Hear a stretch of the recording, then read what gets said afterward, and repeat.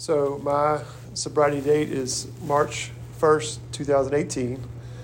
Just celebrated 4 years of sobriety off of all mind-altering substances and alcohol.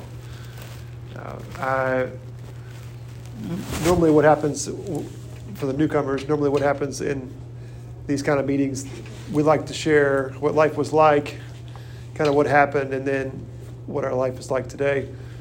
And I know I was told by an old-timer in the program, the first time I did this, afterwards he said, Matt, you told a lot about what it was like, but when you have a short amount of time, you want to speak to the solution. So I don't really want to get into too much of the drinking and the drugging and the bottom, because it was pretty, rough. But that it also says in the literature that we need to tell what it was like so that they trust us. And that's a big deal about it, because, coming in here saying I was clean, yeah, but you don't know my story, and it's hard for people to listen to somebody. But once, my experience has been, once I heard somebody with a longer time than me tell about what it was like and just how rough it was, then it's like, oh yeah, okay. He kind of thinks like me. And I can then open up and be honest, because a lot of times I didn't want to open up and be honest. I had a real problem being honest when I came into recovery. I was married at the time. My daughter was about 4 or 5 years old, maybe about 3 or 4 when I was really hitting rock bottom. I had my own business, but the business was really struggling because I couldn't keep clients. I didn't have clients that wanted to refer me to people. Because I was lying and showing up late and showing up at weird hours, and my eyes were foggy, red from smoking weed all the time, and being on all kinds of pills and drugs. So I didn't have the referrals that I needed to grow my business, and I had run up a bunch of debt. I had about $330,000 of business loans from banks and credit cards, about $68,000 in credit cards, because I just needed that one more swipe, So, my daughter, that was kind of the worst part about all of this is that she had to see some of this stuff, But I think higher power puts people in your life and takes people away from your life to wake people up. And my granddad passed away in 2017, and that was one of the real awakenings for me. I'd never lost anybody that I was close to. He was one of those granddads that taught me how to garden, how to, I spent a lot of time with him as a kid. And when he passed away, it really shook me up. I was at the funeral. I had smoked weed like a little bit before the funeral, so because that's what I do when I was happy, sad, tired. I would drink and drug, and so I don't really remember, the funeral at all, a little bit, but just the whole aftermath of that event was one of those flags in the ground where I realized I'm in a bad spot. And my wife tried to get me to go to therapy. She thought it was a marriage counseling thing, so we tried to go to a marriage counselor a couple times, and it got to the point where he finally looked at us and then looked at me and said, I can't fix this until you get fixed and you get help. He pointed to me. So I didn't like that. I fired him. I didn't want to hear that, because the problem wasn't me. The problem was everybody else. I was blaming it on my mother-in-law, blaming it on my parents, blaming it on my brother, blaming it on the banks that wanted their money back, blaming it on the customers for leaving me. It was a pity party. But I didn't stop because I couldn't stop using. I didn't stop to look at me and my part in all this stuff, because the drugs and that drinking really had me. I know this is not an NA meeting, this is an AA meeting, but prescribed medications was a part of my problem, When I drank, it led to everything else. It led to spending. It led to acting out sexually. It led to overeating. It led to smoking weed and then overeating. It led to all these things that were just major problems. And I didn't realize that it started with the drinking part. When I was in high school, I had my first drink, and it was like euphoria. It was like, oh my gosh, this is what I've been looking for. And I remember exactly what it was. I heard somewhere on a speaker tape, on an AA speaker tape, this guy said, if you remember what your first drink was, when it was, what it was, where it was, you might be an alcoholic. I could ask my wife if she doesn't remember what it was, But I could tell you exactly what it was, where it was, when it was, and how I felt. Whenever I started drinking, I would always drink to get as drunk as I could, as quick as I could. It wasn't really a social thing. I thought it was a social thing, but it was really just, I'd get wasted any chance I could.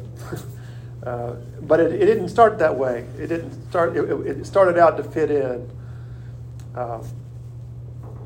But then it got to where every day after work it was, you pour a bourbon. You go to the refrigerator, you put the ice in the highball glass, and you fill it full of whiskey or bourbon. And then after 3 or 4 of those, then it switched to wine. And I would drink red wine until I went to bed, and I would take a glass with me to bed and set it beside the bed on the nightstand. That was normal. Every night. But I didn't think I had a problem with it because I did it every day. That was just, I was real good at it, right? And I didn't realize that was the issue.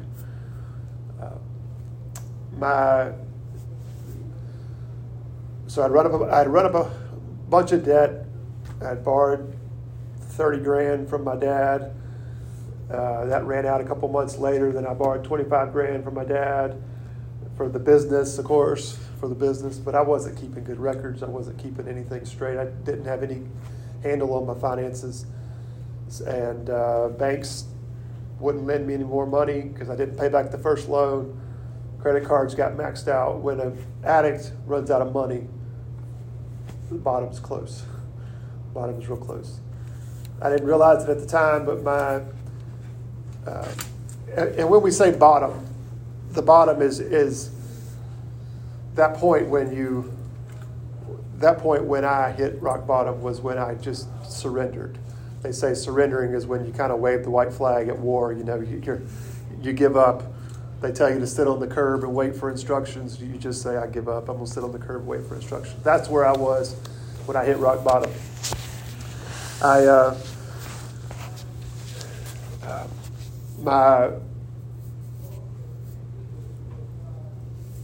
My wife had been speaking with my uncle who had 30 years of sobriety in AA, and I didn't realize that. I mean, I knew he had sobriety, but I didn't realize she'd been talking with him. But she had been getting coaching, and one of the things he had told her was, you need to help raise his bottom. So, if this is where I'm going to hit rock bottom, we want to do whatever we can to raise that up so he doesn't have to get so low. He doesn't have to lose everything. And so my wife was told to transfer the money from our savings account over to her mom's account to just get it out of my spending arm. And that made me flip out because that was my next plan was to go there. We went to another marriage counseling, and while we were at the counseling, she was having the doors on the house locks changed. I didn't realize that. After counseling, she tried to get me to go in a car with her to go to the hospital to get help. I refused and got in my car, went by the house. The locksmith was there changing the locks, so I was kicked out of my house. Spent about a week sleeping out of my Tahoe. That wasn't very fun. But that was a rude awakening. I'm homeless, technically. She didn't want me to see my daughter. That was heartbreaking. Daughter went to stay with the in-laws for a couple of days. So that's kind of what I went through when I hit bottom. I finally gave up. nobody was talking to me except my mom was the only one that would answer the phone. And she said, if the three most important people in your life are telling you to get help, would you please just listen and try to get help? Finally, I had enough. I had no more money, and I finally said, I'm ready to go get help. I ended up going to outpatient treatment, and I did that for 30 days. There I learned about group meetings. I learned the value of hearing other people's struggles. I learned the value of, being able to share openly, anonymously. That was a huge thing for me. So after outpatient treatment, they said the way you get out of here, because I was very interested in getting out of there, is they said you get enrolled in the 12-step program, or you get involved in the 12-step program and start seeing an addiction therapist. When I met, and I said, sure, absolutely. I met with this addiction therapist, and I only came in to treatment thinking I needed to get off of Adderall, because that was treating that like cocaine. And I needed to get off of Xanax and pills, and then weed. I knew I needed to get off of weed. I couldn't be productive and be a good dad on weed. I knew I needed to stop that shit. But so I'm telling you that because I didn't come into the program to stop drinking. I came in to get off the drugs. But when I was meeting with my addiction therapist, after about 3 or 4 sessions, I said, man, I'll read whatever you... So you got any literature?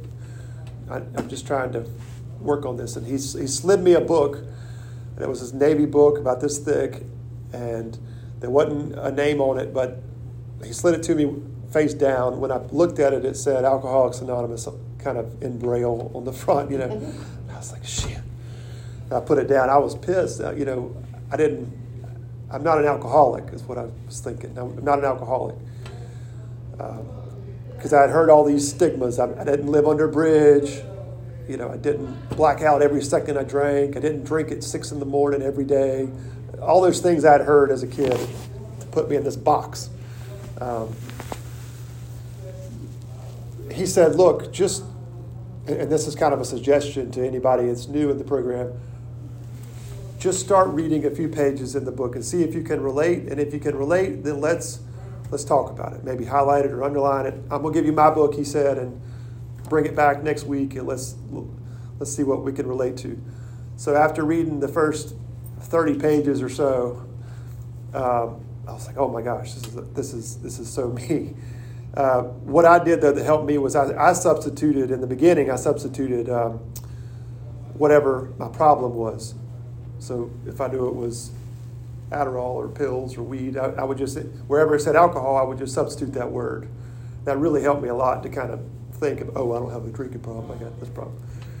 And the part that really clicked with me, and was kind of a light bulb, was around the very beginning of the book. I would highly suggest you take a look at it. It's called The Doctor's Opinion, if anybody has looked at that.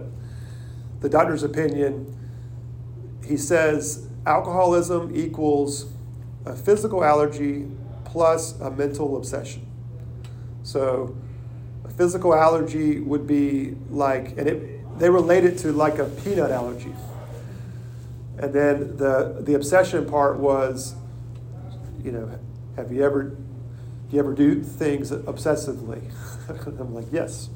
I could talk for an hour about that, but just that whole physical allergy part combined with that mental obsession part, it clicked. And I grew up with a shellfish allergy. When I was 11 years old, I went to an all-you-could-eat crab leg night, and I about didn't make it out to the parking lot because my throat swelled up because I had too much crab legs. It was my birthday. And so the allergist said, Matt, let me be very clear with you. You have a shellfish allergy. It's not one of those things where you eat 1 shrimp today, 2 shrimp tomorrow, 3 shrimp the next day, and you build a tolerance for it. You're allergic to it. You can die. So when I read in this doctor's opinion, when he talked about the physical allergy, you can die if you eat peanut butter. You can die if you eat, shellfish. It dawned on me, okay, I need to treat this like I have a peanut allergy, like I have a shellfish allergy. If I treat it that way and think about it that way, when it comes time to order it at the restaurant, order drinks, I'm good with water, I'm good with tea, I'm good right now. It helped me think about the next couple days, how am I going to deal with this? So I went to my first AA meeting, and I heard a guy tell my story. He had a problem with other things besides just alcohol, but yet he was at an AA meeting, and I could relate to him a lot. I asked him to be my temporary sponsor for the next 30 days. He said, "Yep, I'll be your sponsor if you call me every morning at 7 a.m. and let's just check in for just a few minutes every morning." So, for 30 days. And that's what I did for 30 days. And he helped me with those. A lot of times what they call it is there's this shit wave. We've been doing all these things. I had created all this problem in my life, and every avenue of my life there was issues. Well, just because I stopped drinking and drugging today didn't mean those things didn't stop coming. So he helped me navigate the shit wave. What are the pressures today? What are we going to talk about today? How are we going to handle these? I had to start thinking differently and not trusting me, because my thinking had got me here. I had caused all this stuff. So I needed help. And this guy was a gift from God. He didn't have any interest in lying to me. He had no alternative motive. He was just wanting to help because somebody had helped him one day. And to me, that was a miracle. That's what I needed. So fast forward, we started working the steps. And I took the approach of working them a little bit. I took a little longer than I hear some people take, because I had heard people that came into the program that said after they relapsed, I came in, I worked the steps half-ass, and then I left. And then I went back out, and I didn't want to do that. I had had enough. As my therapist said, Matt, when are you going to hang up the shovel and stop digging your hole? Every day you go out and you're using and you're just digging the hole deeper. When are you going to hang up the shovel? That's what I needed to hear. I wanted to see my daughter back. I wanted to have my relationship with my wife again. I wanted my parents to talk to me. I wanted the whole circle to be back, but I couldn't fix that until I started working the steps and trying to be sober just for a day, just for an hour many times. One meal at a time, a lot of times. For some reason, meal time's triggering for a lot of alcoholics, because that's what we did. So I worked the steps, and there was a lot of writing. There was a lot of writing out my thoughts, writing out what happened in those situations. When it got to where it was time to share some of these things with my sponsor, I found a lot of times when I shared these things, he would very quickly reply back with, "Oh, yeah, I did that. Let me tell you what I also did on top of that." And so there was this immediate, I'm not just talking to a priest. I'm not just talking to a doctor that's, graduated med school. I'm not talking to my wife who can't relate. I'm talking to a person that's been in my shoes that now is sober. So that was huge. After I'd shared all these secrets in step 4 and step 5 and gotten my slate clean to the best of my ability, I started to figure out what my character defects are. When I get backed into a corner, these character defects start to come out. That's ego, that's self-centeredness, greed, lust, manipulation. So I learned these things that I needed to work on and get help with. That's kind of in the step 6 and 7. What really started to set me free, though, was when I started to make these amends to people that I had harmed. I'm sure we've all heard about that process. I wanted to run out to ex-girlfriends and run out to clients right away when I started working the steps, and I was told by my sponsor, whoa, we've got to work them in order. We really need to work these steps in order. We got to get through 1, 2, 3, 4 before we jump to 9. I wanted to jump to 9 real quick because I thought that's where the relief was. But people had heard so many times me tell them, I'm sorry, I'm good, I'm clean, I'm straight, I'm not going to do it again. That they was kind of going in one ear out the other. That's why I was told, that's why we don't jump to 9. There's this little order we follow, and it's there for a reason. And each one of them is very important in their own right. Today, I have a wonderful job. I just started a job last week, or actually Monday was my first day at this new job. I love it. I think it's right in my wheelhouse. I have a connection with my higher power today. I choose to call him God, but at first I didn't have a relationship with a higher power when I came into here. I grew up in a house where my dad was deacon of the church. It was kind of, beating the Bible over your head when you're a kid kind of thing. I heard a lot of things that would make me go to hell when I was growing up, and I knew I was going to hell at an early age. So I kind of had I didn't want to come in here to hear about church. I just wanted to stop drinking. That's it. And I was told, no problem. You come to the right place. We just need to help you find a higher power. If that's this group, if that's something else that's outside of the group, that's fine. But finding a higher power was a key part of this program. And today I have my own concept of what that higher power is. I had this own, my God is a loving God. My God wants to see me do well. My God's not out to condemn me and beat me up for what I've done in the past. I think I've just got a great relationship with the higher power today that I didn't have. And that's the core. My self-esteem has improved. I had a real low self-esteem. I was very insecure when I came into the program. Thought everybody was out to steal from me, take from me. So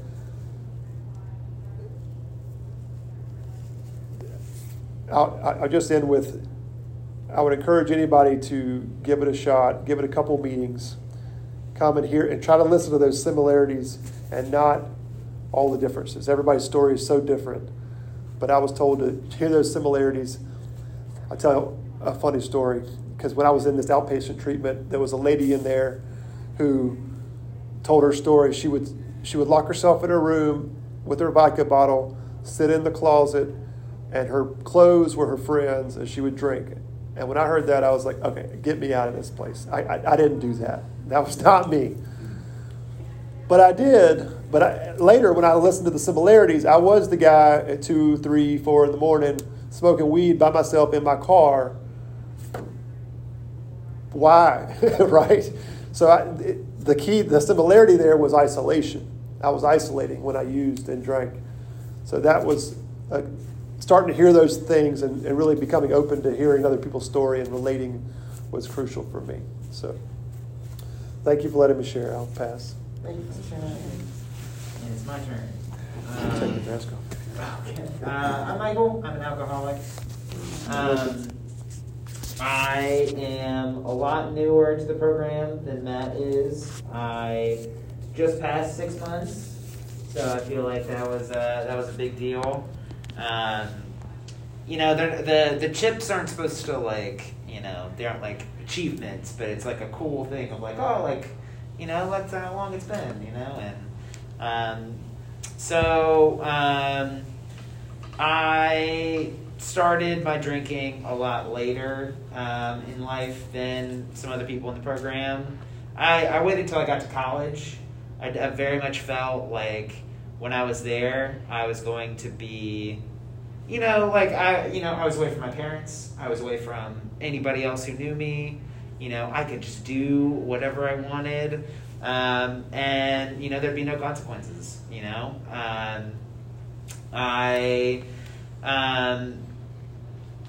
I very much didn't know it at the time, but I I started to use alcohol as a crutch. I'd started off small, I'd use it as like, oh, everybody, I don't really know people in this party here. So, I'll just have something in my hand and, that'll make me comfortable if I drink enough of them. I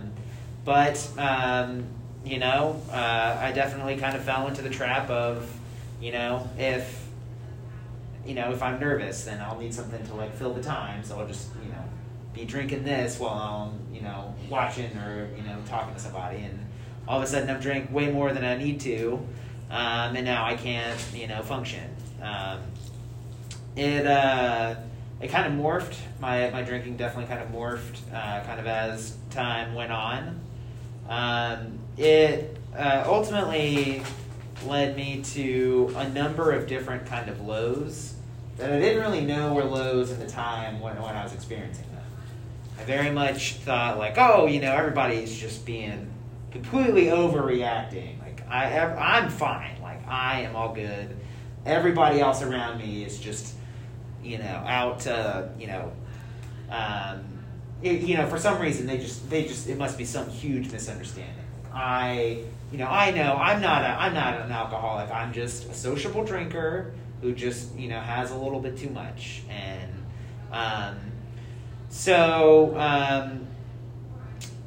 often when it started out, I would very much be drinking in kind of like social settings. But I very much thought that because I was getting it like so drunk, I thought everybody else was too. And I just became awful to be around. I couldn't take care of myself. I couldn't control myself. I couldn't, not only was I, not fun to be around, I was actively making people uncomfortable. One of my lowest moments was when a club that I was on held kind of an intervention for me. It wasn't direct, like, they were very nice about it. They were very much like, oh, we're here to just speak to the group here about kind of experiences that they had. And at the time, I was like, oh, well, I can see where they're coming from, but like, no, that's not really me. Time passed. I graduated. I very much shifted. My drinking shifted from I would only kind of do it when I was like around people to very much, I would just do it to, it was my codependent, partner. I would go to work, do what I needed to do at work, and then as soon as I got home, I locked the door, and then it's like, all right, no more rules. I'm in my space here. I can, as long as I stay in this space, nothing can really go, that ultimately led me to some pretty dark places too. What I didn't realize at the time is that I was very much using alcohol to either kind of suppress feelings that I was having or to use it in such a way where I would feel some other way, thinking that like, oh, I don't want to, I don't know. It can be intimidating to meet new people in a new city. So instead of doing the things I need to do, no, I'll just stay in and then just get, rip shit drunk. As time went on, the pandemic hit, and I very much was like, you know what? I'm just gonna. There are no rules, Everything else is going crazy. Why not start drinking at 10 in the morning? Oh, why not try and keep the party going? Like, why do I have to stop doing this if I'm just going to wake up and then, do what I need to do? So I very much used that as an excuse, and I didn't know it at the time, but that doesn't, just because, I didn't know that I was using alcohol in this way, but it was actively preventing me from doing the things that I needed to do in my life. It was actively, worsening my mental health. It was worsening my friendships with other people. It was worsening my career aspects, and it got to a point where I just lost a job, and I wanted to use like whatever little like health insurance card that was left on before they shut it off. So I went to the doctor. I was like, "Hey doc, like, you know, my mental health has been bad before. It'll probably be bad again. Kind of like, what's going on?" So we like set up a couple times. I didn't realize I was sober then, but the next couple meetings I was not sober. And in my still kind of way of denial about how bad the situation was, you know, I told the doctor, like, yeah, you know, I may have a drug and alcohol problem. Yeah, you know, I may not be sober right now, but, you know, I'm definitely not an alcoholic. I'm not a drug addict. She was very kind about it. Essentially what she said was like, look, I really encourage you to get help. You know, I really think that it's the best in your interest to really take this seriously. Oh, thanks, like, I'm good. Like, you know, I'm a big, tough man. Like, don't you worry. So I showed up for the next one. I was not sober for that one. And she said the same thing again. Like, instead of actively confronting me about it, she was very nice and just kind of planted the seed, you know, like, hey, maybe this is something you should do. And I was like, wow, like, you know, I am actively talking about my mental health to my doctor, and I'm not even sober for it. Like, I seriously think this may be, you know, they may be connected. So she recommended I talk to like some addiction therapist. I was not in a financial space to be able to do that. So I was like, all right, I can't pay, you know, $150 a session. Like, what am I just going to be doomed to this? She's like, oh, well, why don't you try AA? Why don't you try, there's like sobriety apps out there too. I got one of them. And in there, they had like a join live meeting section. So like you could, in the app, you could you could join a meeting. And I was like, okay, well, you know, I guess if I'm being sober, I guess I'll, you know, go to the meetings. What I found was like there is a community out there. They have AA meetings every hour on the hour, 24 hours a day. That was kind of where I kind of like got a little more interested in the program. I came across kind of a community of people who were in similar or worse, sometimes better, shitty situations. They were all, you know, in different parts of the country, sometimes the world, talking about similar things that I had been dealing with, similar ways that I had been using alcohol, similar you know, ways that I had been acting while I was drunk and in active addiction. And they encouraged me to go to in-person meetings in addition to, you know, my Zoom meetings. I started to go to in-person meetings. And what I found has been really good for me. What I found was a community of people who all kind of experience similar things, are in different phases of their life, but are very much working actively to improve themselves every chance that they can get. It was a community of imperfect people. It was a group of folks where I wouldn't feel judged for things that I did, things that ways that I treated people. You know, for my particular beliefs or whatever. And I found a very, like, inspiring way of like living life, of being able to kind of share what's on your mind, what's in your heart, like in whatever moment, context, whatever. And I thought that was really cool. Like, you know, we're talking about, being honest in difficult situations, for example. And it was cool to not only hear people that I, you know, counted on, that I saw regularly, that I felt I could speak candidly, and I felt like I had a relationship with, these people in this community where I felt trusted and respected to be able to be vulnerable with people. That honestly, like, if I needed to cry about whatever situation, I could do that and I wouldn't feel judged. I would be able to get the support that I needed. I would be able to, get it out rather than keep it in. And so I got a sponsor. Sometimes they say take it slow to get a sponsor. Sometimes they're like, oh, like, you want to find the right person and make sure that you're a perfect match.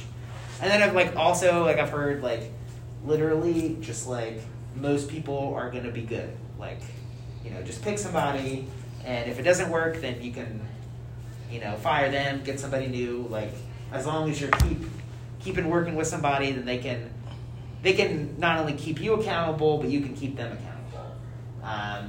Find somebody who has a good amount of experience, who kind of knows what it's been like, or what it was like, and what it will be like. The program has been really good for me. I am in a much better space. I am able to. I'm able to kind of feel a little bit more comfortable with myself, and that hasn't always been the case. So I'm grateful for the program, and I hope that it can continue that way. So awesome. Thanks. Thank you, Michael. Does anybody want to share? Did anybody hear anything that they can relate to, or have a question, or want to talk about it? Anything? My name is Renee, and I'm an alcoholic. Hey, Renee. And I can relate to the isolation. Rules and regulations and policies and procedures have always been a thing for me. And in my past, I had this thing I call my back cave, but it's my laundry room today. It's going to be a spiritual prayer room for me to connect with my spirituality and my higher power. Because that's one of the things, being in and out of treatment from 96, 2000. I think they said, I left into jail's definitely an institution. It don't make a difference. I already experienced all through me not being committed or not sharing and getting out everything I needed to get out, because I felt like it ain't business. I'll share what I need to share.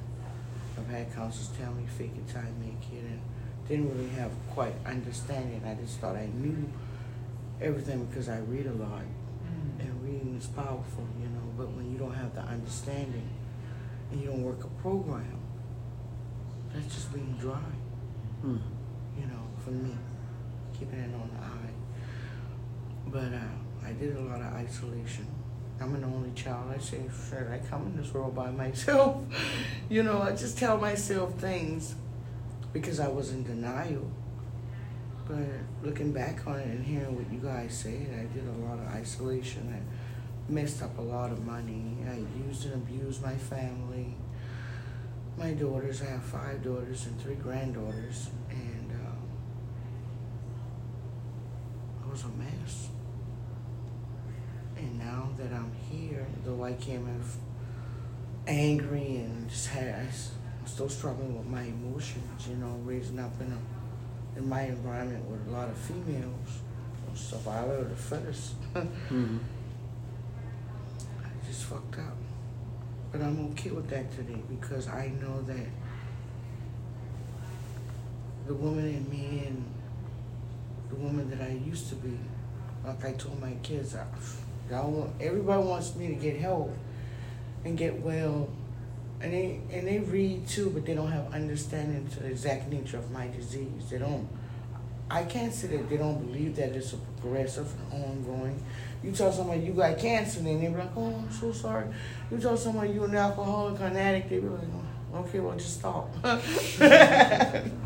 And I just look at them and I laugh,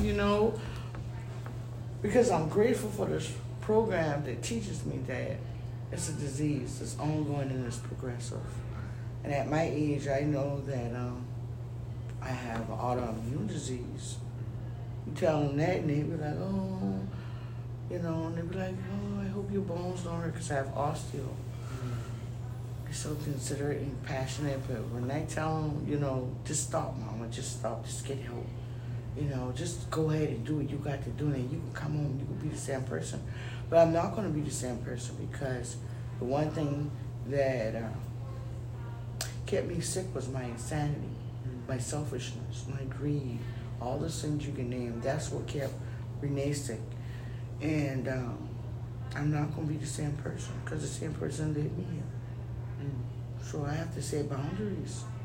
And that's scary for me because I'm a warrior and I'm a pleaser and a people person. I cross-addict things, It might not be in the form of drugs. I like to eat. I like to shop. I'm nosy. I got all these little quirks and stuff, I love cooking and stuff. I just do it excessively. So I need to, go back and just take it one day at a time because I'm saying I'm doing this for me, but then when I do things, in my mind, I'm doing it for other people. Mm-hmm. I don't know if it's for them to like me or for a reflection. It's just, we ain't gonna bother her because she's a nice person and she's this and that. But I realized that today, and I had to speak on that. Thank you for sharing. Yeah, my isolation as a mother. Thank you, Renee. Thank you.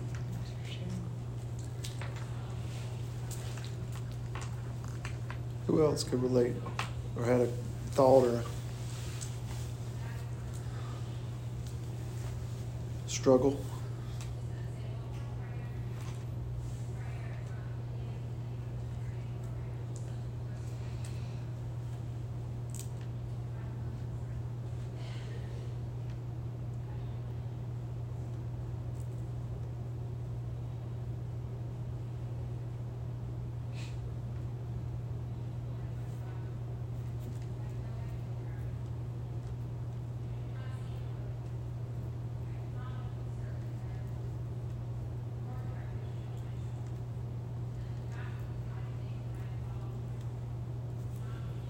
Anybody else want to share anything?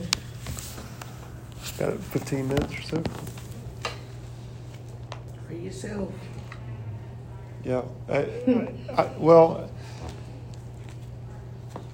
I know I talked like at a 30,000 foot level about the steps, but I thought I'd just share a little bit more about what my experience was and how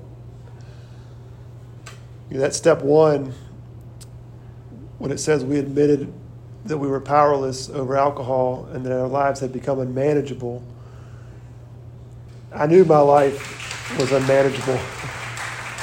There was no question about that. I knew I was at the point where I'd surrendered. But the part about powerless over alcohol, I didn't quite get that yet. Once I realized that really was, that's why that's the first step. My sponsor said that's the only step you got to do 100% right. You got to realize that you're powerless over whatever it is that substance is. That was really helpful for me because, it doesn't mean, hey, we kind of struggle with it. Doesn't mean, hey, we need to kind of cut back. It was like, okay, I'm powerless over it. It takes control. That was a big eye-opener for me. That's a powerful word, powerless. I didn't want to be powerless when I came in here. I was a fixer. I was a people pleaser. I was a go-getter. Something can't be powerless, that powerful over me. But that was step one. And I will share too that there are these little guides that are 15 pages or less, that like a little pocket guide, pamphlet, if you will. That's kind of the cheat sheet study guide, not study guide, but Cliff Notes. You remember in school they had these Cliff Notes. You could get these Cliff Notes for each step. You could get 1 through 12, these Cliff Notes, and that was very helpful for me. My sponsor bought the first step for me and gave that to me, and it was really all about powerlessness and then all about unmanageability, because that really mastering step 1 helped us then move on to step 2, when we realized that we can be restored to sanity. That idea, that makes me realize that, okay, I'm insane. That's what that means. Like, I can't become restored to sanity until I realize and acknowledge that I have become insane. And that's what my life was. If I looked at the way I was dealing life from the time I got up to the time I went to bed, I can't relate to it today because it was so insane. It was a whirlwind. Step 3 was this concept of turning my will and my life over to the care of God as I understood God. So that was a really hard step for me that took some time and took some reading on and talking with my sponsor about. I didn't really want to turn my higher power or my life over to anything. Right. But today, I every morning, I haven't missed probably 3 or 4 in 4 years, but every morning I say the 3rd step prayer. God, I turn my life over. It just is turning my will and my life over for today to a higher power, and that really starts my life for that day on the right foot. Starts it off on the right foot. But that's the 3rd step prayer. Step 4, they said, was to take a fearless and searching inventory. So this whole, there were basically, for those that haven't heard much about step 4, there were 3 categories that they talked about. And the first one was a resentment inventory. Who were those people that I resented? And they say that if you resent somebody, you're resending that over and over. And, that situation, that scenario, that time they yelled at you, that time that they stole from you, that time that they did you wrong, whatever the situation was. They say if you play it over in your head multiple times, more than 3 times or so, then you're resending that. You probably have a resentment there. And so I had to make a list of all these people that I resented, that I was pissed at, that had hurt me, that had done me wrong. And there's a column system that they had on a piece of paper. They told me to make these columns and ultimately look at what my part was in that situation. So there was a resentment inventory. Then there was this sexual conduct inventory, and there was this fear inventory. And once I started getting these things on paper, many of the things I told I wasn't going to share with my sponsor, finally got up the courage to talk to him about it so that there weren't any secrets. But those were kind of the step 4 fearless moral inventory. A lot of times they say if you have a business and anybody that has a nice productive business every now and then needs to take inventory of what goods they have on the shelf, what needs to be thrown away, what needs to be restocked, what needs to be moved around a little bit. I needed to take inventory of my life, and that was a major part of that. So step 5 is simply sharing that with another person in the program, with myself and my higher power. Sharing those inventories and getting those skeletons out of the closet so that somebody hears about them and is there to talk me through those situations. Step 6 and 7 were about these. What's really neat in this column system that they made us or showed us how to work through when we're taking these inventories. When I looked at this part where it says, what was my part? After doing enough of these, there were trends. So I could see where I had been self-centered. I could see where I had been greedy with these people. I was stealing from clients. I was doing I started to see trends, and those are what we call the character defects. And I was able to use those for step 6, where it said we took an inventory and were able to make a list of these character defects. we asked God to take those away.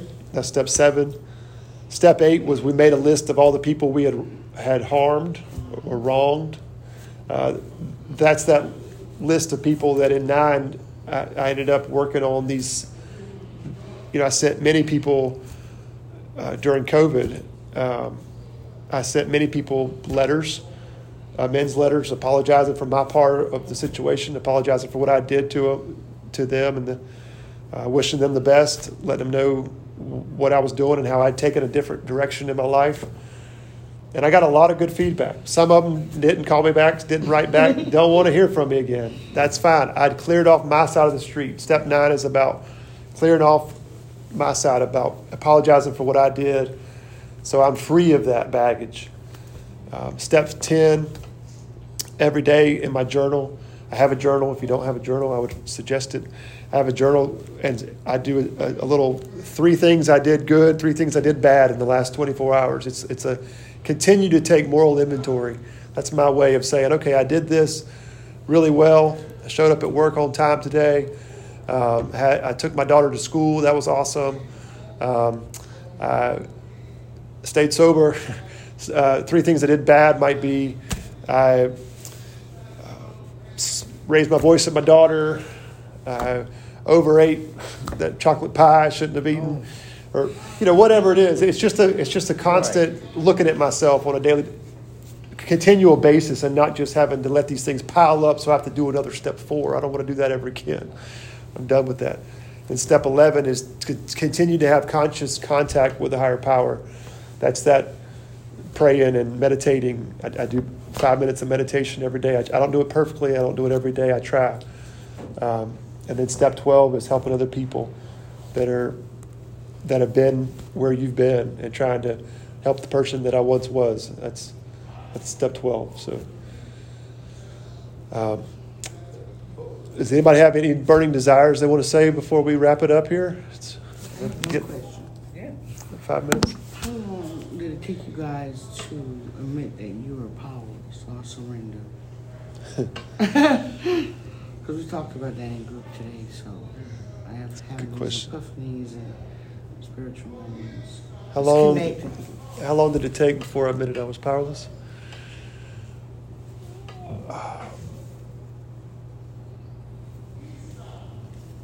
I mean, I knew it, but I didn't want to admit it. So you went from the time he gave me the big book to read, it probably took 60 days, 30 days, somewhere around there. So you still had the book, but you knew it was you, but you just couldn't come out and say it. I took a drink right before my first AA meeting. Oh, Lord. I had narrowed it down to I wasn't going to drink bourbon, wasn't going to drink beer, just going to drink wine. I was drinking wine, and my therapist said, watch that bottle of wine. Sure enough, it was a bottle every night or more.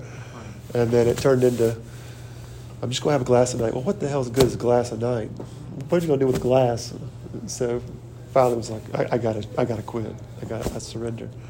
So it was a tapering, and I didn't quit everything at once. I didn't get off of the cigarettes, didn't get off of the weed, didn't get off of the pills, didn't get off of the chocolate cake, didn't get off of, for that. Well, you know what I'm saying.